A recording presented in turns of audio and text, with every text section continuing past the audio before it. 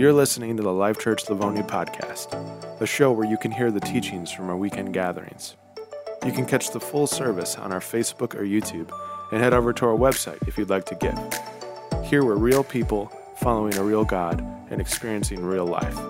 Welcome to Life Church Livonia.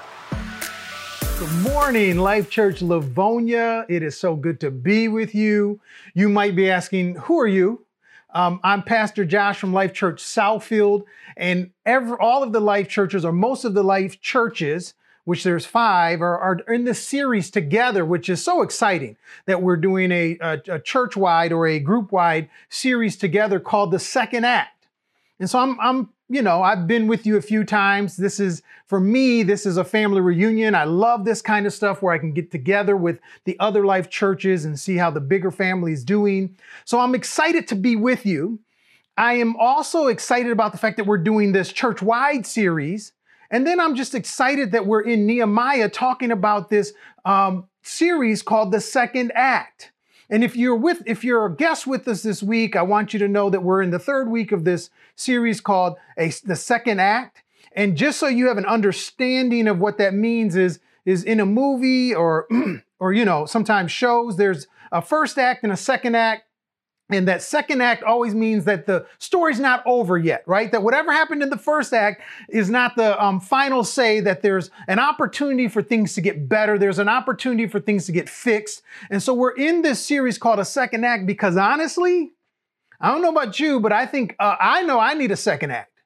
This pandemic has done a number on the best of us, and we need to know that the story's not over and that there's, on the other side, on the second act, there's something so much bigger and better. And so I'm not going to deal with the first 2 weeks. I think it's really important, though, if you are a guest and haven't seen the first 2 weeks, that you go back because they kind of build.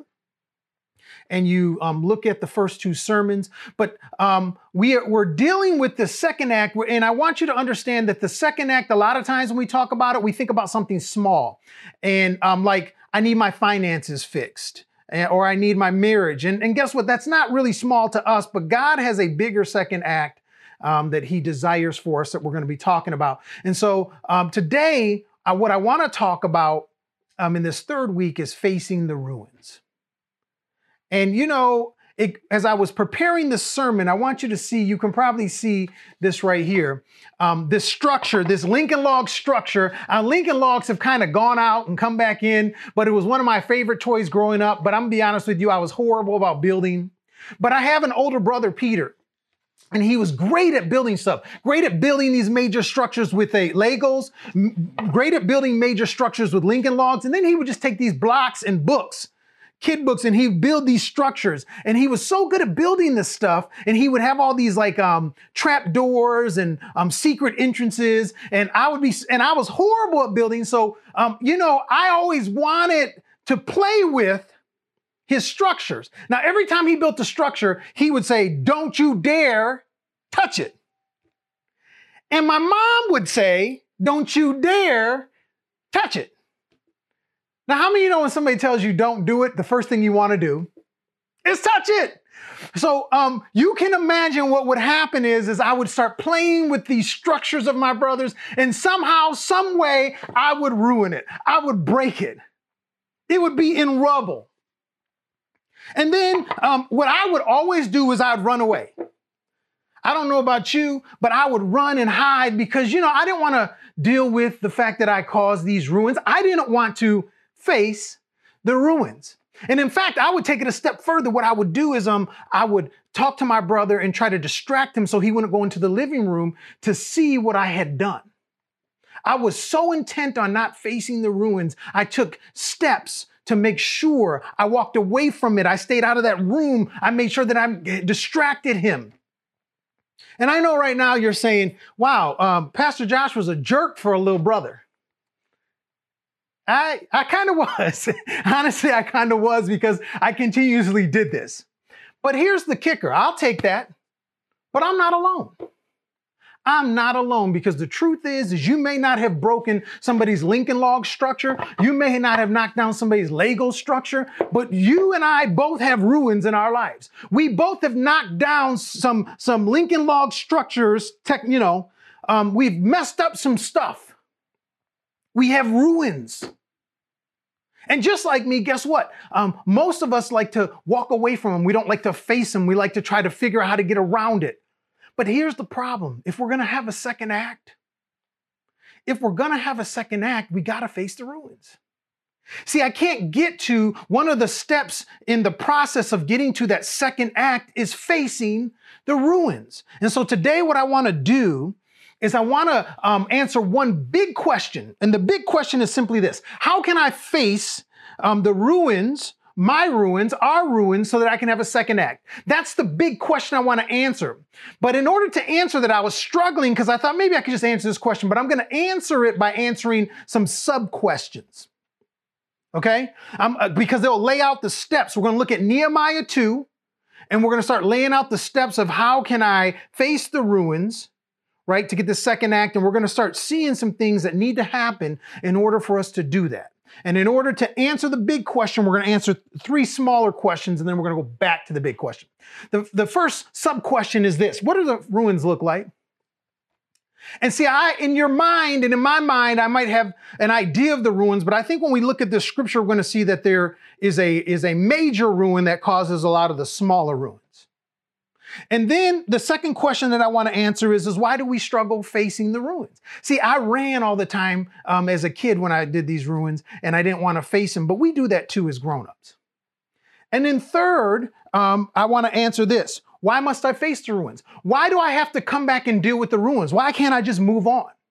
Well, you got to face the ruins. And then we're going to come back to that big question: how?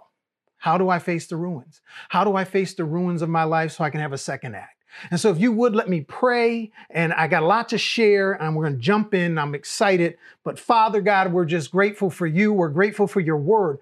We're grateful that we don't have to stumble along in life, that your word always has the answers. Your word always has the steps. Your word, which always leads back to you, is this great. We just have this great roadmap, and Lord, that we would continue to dig into it. Even today, we ask that you, God, would do some kingdom business in each of our hearts as we begin to understand and then face the ruins. In Jesus' name, amen. So now remember, the big question is, how do I face the ruins? But in order to do that, I want to talk about some sub-questions. And the first one is what do the ruins look like? And like I told you from the beginning, we're going to be looking at Nehemiah chapter 2 now. If you can turn there or pull up your Bible app and go there. And I'm going to be dealing really with mostly the beginning verses, the first 8 or 9. I'm going to jump to 17 in a little bit because it obviously answers one of the questions. But let me just give you a paraphrase, the first verse. Nehemiah, there's some wine being brought to the king. Nehemiah gets the wine, takes it to the king. Nehemiah is like you heard in the first week, that he had this great position. Even though he was a captive, a slave, he was raised up high, and he had all these privileges of being in the king's court and spending time in the king's presence. So he takes this wine to the king, and then in verse 2, the king's like, "Hey man, you look down. I have never seen you like this." And Nehemiah is like, "Yeah, I am down." And this is Nehemiah's answer. The king asks, "What's going on?" And in verse 3, Nehemiah answers it by saying this: "May the king live forever. Why should my face not look sad when the city where my ancestors are buried lies in ruin, and its gates have been destroyed by fire?" So now we are starting to get a picture of what seemingly the ruins are for Nehemiah and for the Israelites. What seemingly is the ruins is this city, right? The temple, the banks, if they had banks, the homes, the farms, the wall, the gate. And so for Nehemiah, it seemingly is something physical. But I want to slow us down, and I want to walk through this a little bit, because I think we're going to understand that those are smaller ruins. When we start talking about the Israelites in this city, we have to understand that this city was a promise from God. This land was a promise, right? That they would have a promised land, that they, to Abraham, he said, your descendants will be great. You'll be a nation. Most nations, by the way, have land that they're on. And then he tells Moses when he's bringing the people out of Egypt that I have a promised land for you.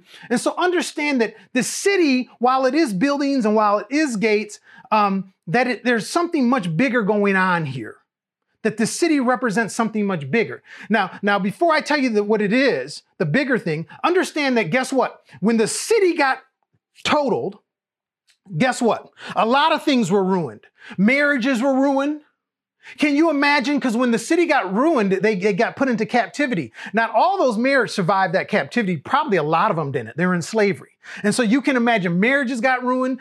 If the bank got tore up, guess what? My account, I don't even have an account anymore as a slave. Friendships, I used to have little Johnny and little Ray Ray and Lisa to the left, and now that neighborhood is gone. So those friendships and communities are ruined. I used to be a carpenter, but now I'm a slave. My career is ruined. You can imagine all these things, the smaller ruins that were happening. Right? Communities were ruined. The temple was ruined.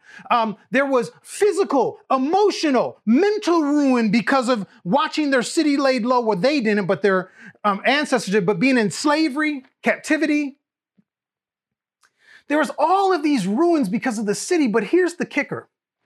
The city was not about their jobs, their careers, their families, their community. The city was about what you hear a lot in Exodus. I will be your God and you will be my people. The city represented this relationship with God. It represented the promise that God had made them about being a nation, the promise that God had made Moses about them having a promised land. It represented a relationship with God. And so when the city was ruined, it wasn't really about the city. The reason why the city was ruined, here's the answer. The reason why the city was ruined is simply this, because there was a ruined relationship with God. You see, they had walked away from God. They had said, God, talk to the hand. They had said, I don't want to hear what your word has to say. I want to do it my way. And so what happens then is now the promises of God, God made these promises to them, the protections of God, the purpose of God, which is all tied into the city in the relationship with God, are now lied in ruins. And so when the relationship with God was ruined, the city was ruined. And when the city was ruined, families were ruined, bank accounts were ruined, friendships were ruined, community was ruined. I understand, but those are smaller ruins because of the big ruin, which was a relationship with God. And so really when I'm talking about facing the ruins, I understand that I've done a whole lot of counseling in this pandemic with marriages. I understand that's a big thing. I've talked to a lot of people who are in financial straits. But let me say this to you. I can at least, if I'm honest, say about 80% of the time when I have a conversation with somebody in this pandemic about ruin, about 80% of the time I can tie it back to the relationship with God. Or lack of. Or I didn't want to do virtual service, so I just kind of was in this still pattern and somehow drifted off. Right? They didn't really mean to walk away, but they didn't feel like they wanted to be in person. And so understand this, that the real ruin that Nehemiah is going to have to face, that the people of Israel is going to have to face, the real ruin that I think a lot of us have to face in the middle of this pandemic is this relationship with God. Where is our relationship with God? Is there distance between us and God? Do we still want to do God's way? Do we still want to hear God's word? Do we still think that having a relationship with God is more important than anything else? And so the big ruin, the ruin that I really think we need to face most of the time, that is the cause of a lot of the smaller ruins, is a ruined relationship with God. Here's the thing. I told you about my brother. I told you that I was tearing up his stuff. I just love picking this up. I'm sorry, I don't know why. But listen, here's the thing. This being knocked all around and it being in ruins in the living room was not the real ruins. I want you to know it was ruined. It was an issue. It actually then became a bigger ruin that my relationship with my brother, because now all my brother wanted to do is beat me up.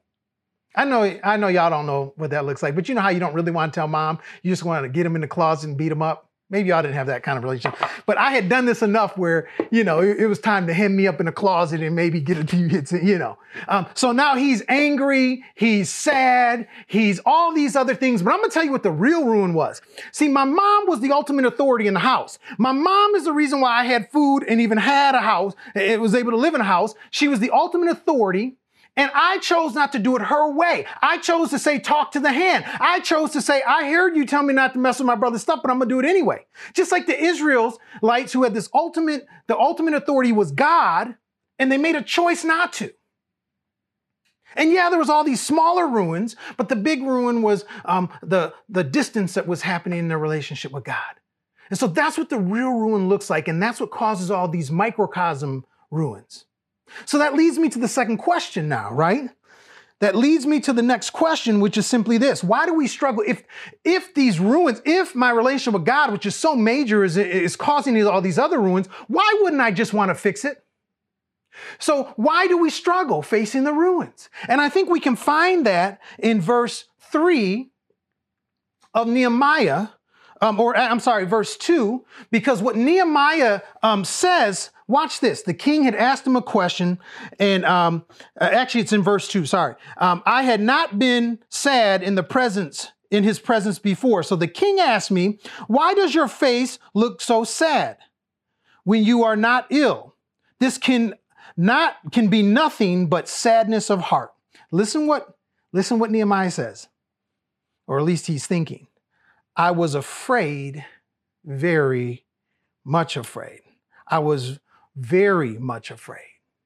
See, the king asked him a question, and Nehemiah's going to have to answer it. And we saw what his answer was. He said, my city's in ruin. But Nehemiah, before he breaks into telling the king the answer, he's dealing with fear. He's afraid. And actually it says, I was very much afraid. Let me say something to you. It's one thing to be afraid. It's another thing to be very much afraid. What Nehemiah is saying is, my fear was afraid.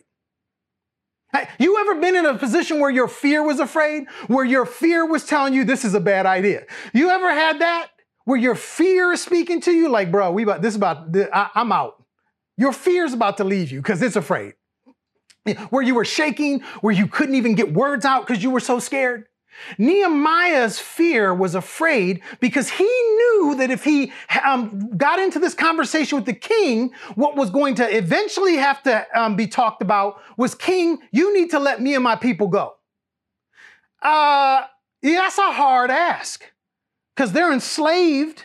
They're, captives. And even though Nehemiah is living kind of large, not all his people were, but even this, he was a major part of the king's court. So letting him go would be a problem. And then Nehemiah was going to he's going to have all these needs in order to go back to the land that he was going to have to ask about. So he was afraid. Can you imagine looking at the king and say, you need to let some of the free labor and me go? That's kind of scary. And I think that we too, and here's the answer to the question, we struggle with facing the ruins because we're afraid. Because like Nehemiah, unlike Nehemiah dealt with his fear and moved forward so he could go deal with the ruins, a lot of times our fear stops us. And it could be fear over a lot of things. First of all, I think Nehemiah might have been afraid over the fact that he was about to, what you heard in the first sermon, he was about to give up this high position. He was living good. And guess what? He didn't know what it was going to look like if he left. How many of you know a lot of times if it's comfortable, we're afraid of that comfort being changed. Giving up something and having to deal with the unknown. But let me give you a list of things that we're afraid of outside of the comfort, outside of having to step out. A lot of times we're afraid of rejection. If we go and deal with the ruins and people see the ruins of what we did, there can be a rejection of like, I can't have this person in my life. They tear some stuff up. Some of you are already saying, when I told you that I tore my brother's stuff up, you're like, woo, I'm glad he wasn't my little brother. See, you are already rejecting me. What about this one? Abandonment. Here's another one. I'm afraid that people, I'm afraid of being rejected. I'm afraid of reliving the hurt. How many know that with the ruins, there's hurt? Sometimes hurt for you, sometimes hurt for other people. How many know that a lot of times it's hard to relive it? What about this? Reliving the shame. I really messed up, and every time it seems to get brought up or I have to deal with the ruins, I have this shame. How about this one? I'm afraid of dealing with the scars. What about that? Or here's the thing. Maybe if I start dealing with the ruins, people won't forgive me.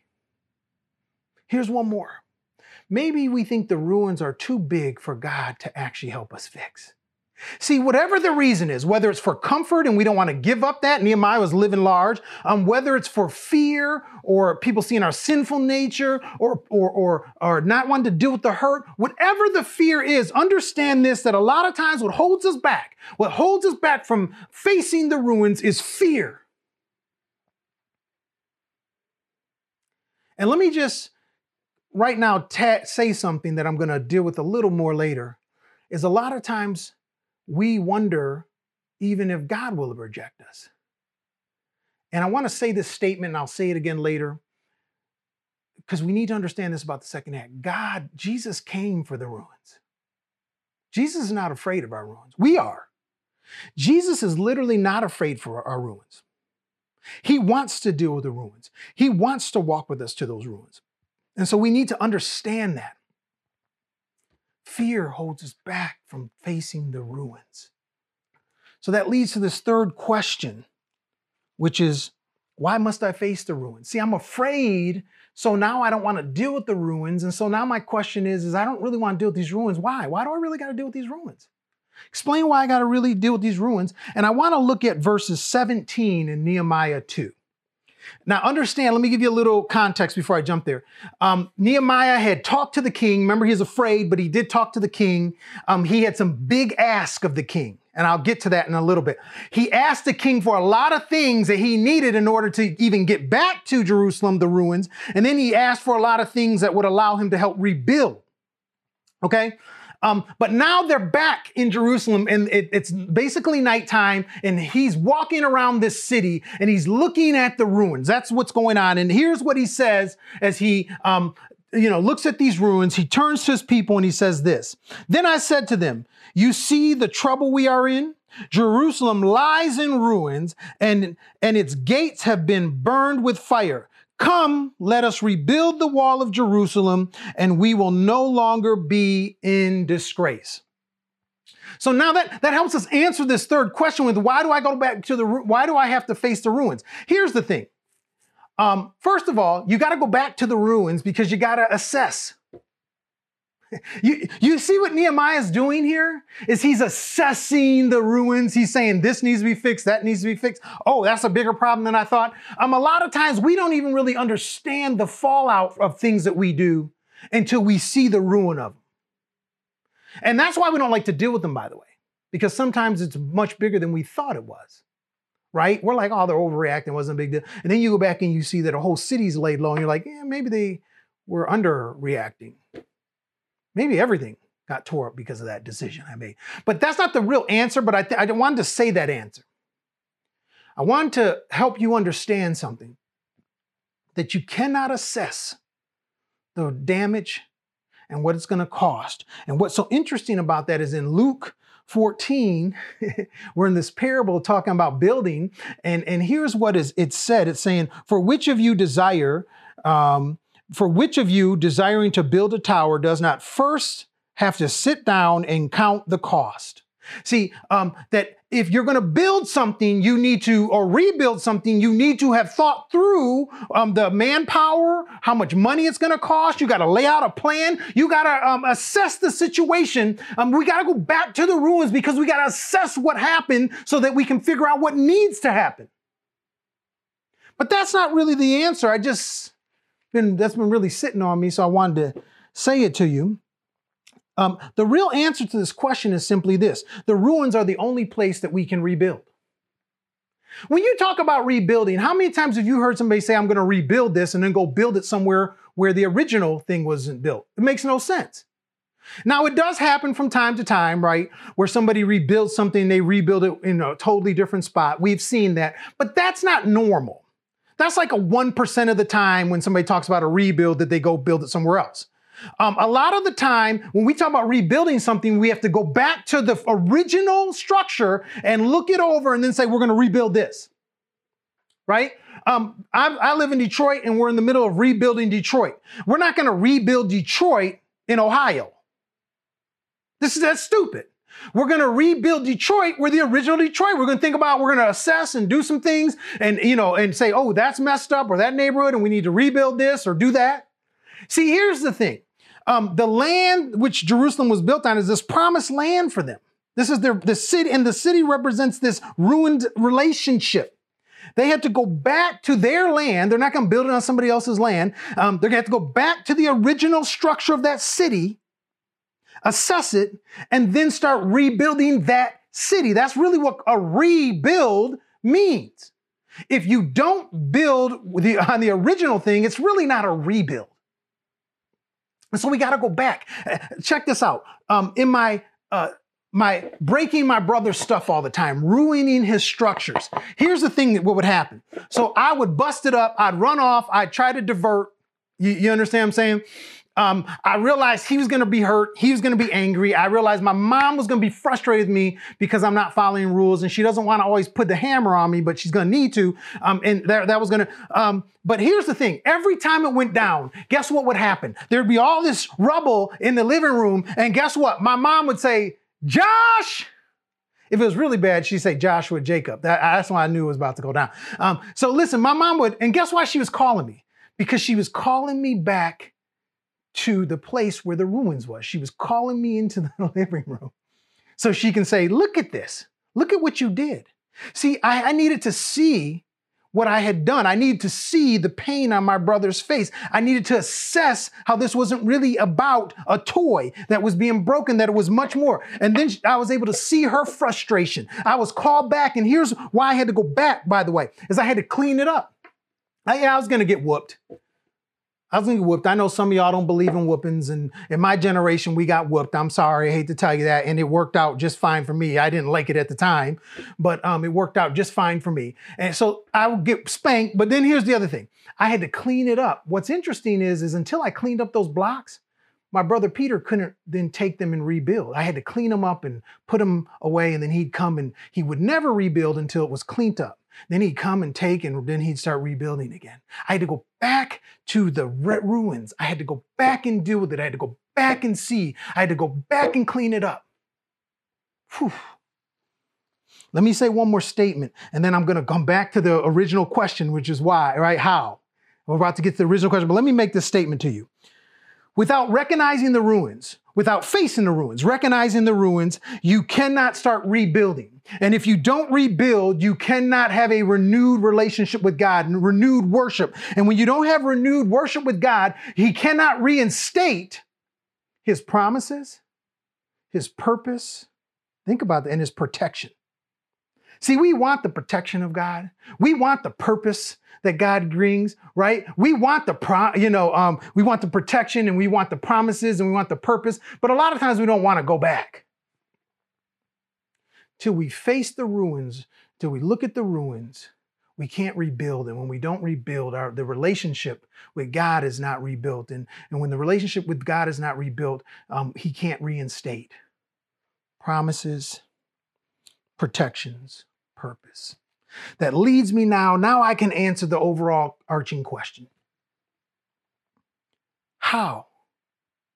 Now I get it. I get that the big ruin is my relationship with God, and there's all these fallout things. I also get that I'm scared a lot of times to deal with this, but I need to. I know now I got to go back in order to rebuild. So, okay, how do I do this? How do I do this? And in verses 5 to 7, I'm only going to read 4 and 5, and I'm going to paraphrase 7 and 8, but understand, and we're going to get this answer. So let me read for you in Nehemiah 4 and 5, and then I'll start to give you 3 things we need to do in order to face the ruins, to continue down the path of the second act. Right here it is. The king said to me, what is it that you want? So now Nehemiah says, I hear the ruins. I'm brokenhearted about it. I'm kind of in need. The king says, well, what do you want? Then I prayed to God of heaven. So remember he says in phrase, he said, before I ask him for this big ask, I need a God to intervene. Then I prayed to God of heaven, and I answered the king, if it pleases the king, and if your servant has found favor in his sight, let him send me to the city of Judah where my ancestors are buried so that I can rebuild it. There's three things that Nehemiah does in order to really start to face the ruins. The first is he seeks an audience with the king. Now, I know in the first week, you heard that he was usually in the presence of the king. Okay? But in this case, he's standing there and he has a choice. He can just say, nah, I'm not going to talk about it. Or he can seek this audience and begin this conversation. And here's the thing. I know that Nehemiah was dealing with this king, but we need to be seeking the audience of King Jesus. What's interesting is last week, guess what you talked about? Prayer. Prayer. And prayer, having a conversation with God, right? Being in the presence of God. We need to seek an audience with the king. You know, one of the things when relationships, marriages are not doing well, one of the things I ask them to do simply is because usually God is nowhere to be found in the relationship at the time. I ask them to do two small things. I ask them to get a Bible app, look at the scripture together every morning, talk about it. Just take 5 minutes and say, what stood out to you? See, because now we're getting back to God being the center. And then at night to just pray. In the morning to say, what can I pray for you about? And then they pray together about the day. And then at night, they're asking, how'd your day go? How can I pray for you? And so just by instituting 5 minutes of prayer and 5 minutes of the word, I tend to see relationships get a little bit better because they're now seeking an audience with the king. Seeking an audience with the king. Number 2, be honest. See, if I'm in the presence of the king now, be honest, right, with the king and ask for help. See, a lot of times we like to think that we can do it on our own, just tighten up the bootstraps and we can get it done. No, you can't. Nehemiah couldn't even get there without being released. He needed to be released to go. And then guess what? In verses 6, 7, 8, he starts asking the king for all this stuff. He says, I need you to give me this rite of passage. I need you to write out this thing so I'm safe. I need you to help me get some materials to rebuild. I need you to send some of your soldiers. I need you to release my people. Jeremiah begins to ask the king for help. How many of you know that it's Jesus who gives us help? It's Jesus who can set us free. It's Jesus who can help answer some of the issues of your marriage. It's Jesus who can give you the resources you need to get to this second act. We got to start asking, being honest and asking the king. And here's the third thing. Last thing. Nehemiah doesn't go back alone. He does not return to the ruins alone. He returns with his people and a whole cohort of people. A lot of times, one of our struggles is we try to go back to the ruins alone without help. We need to be in fellowship. I want to say that to you again. You need the church and fellowship. You need people. You need small groups. You need to not go back to the ruins alone. Maybe the ruins are so big you might need counseling. Whatever the case may be, you should not be returning to the ruins alone. We need others to help us along. Here's the thing I want us to think about as I close out, is simply this. That if we start to deal with the ruins of our relationship with God, which means for them was rebuilding the city, which is a representation of their relationship with God.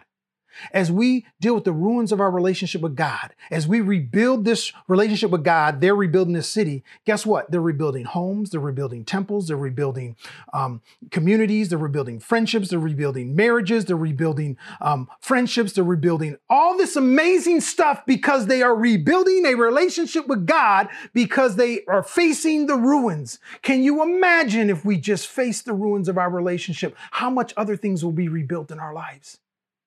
and how ultimately God will get the glory. You do understand that when he tells Abraham that I'm going to do all this great stuff for you, that I'm going to bless you and make you this great nation, he doesn't say, Abraham, I want to bless you to bless you. I want to bless you so that you will be a blessing to others. Wow. We need to face the ruins in order to to rebuild so many things in our lives. Let's pray. Father God, I'm just grateful for your word. And if there's somebody who's watching right now who never had a relationship with you, I'm asking them to pray with me. For those who have walked away, Lord, like the Israelites, that they would pray with me this simple prayer.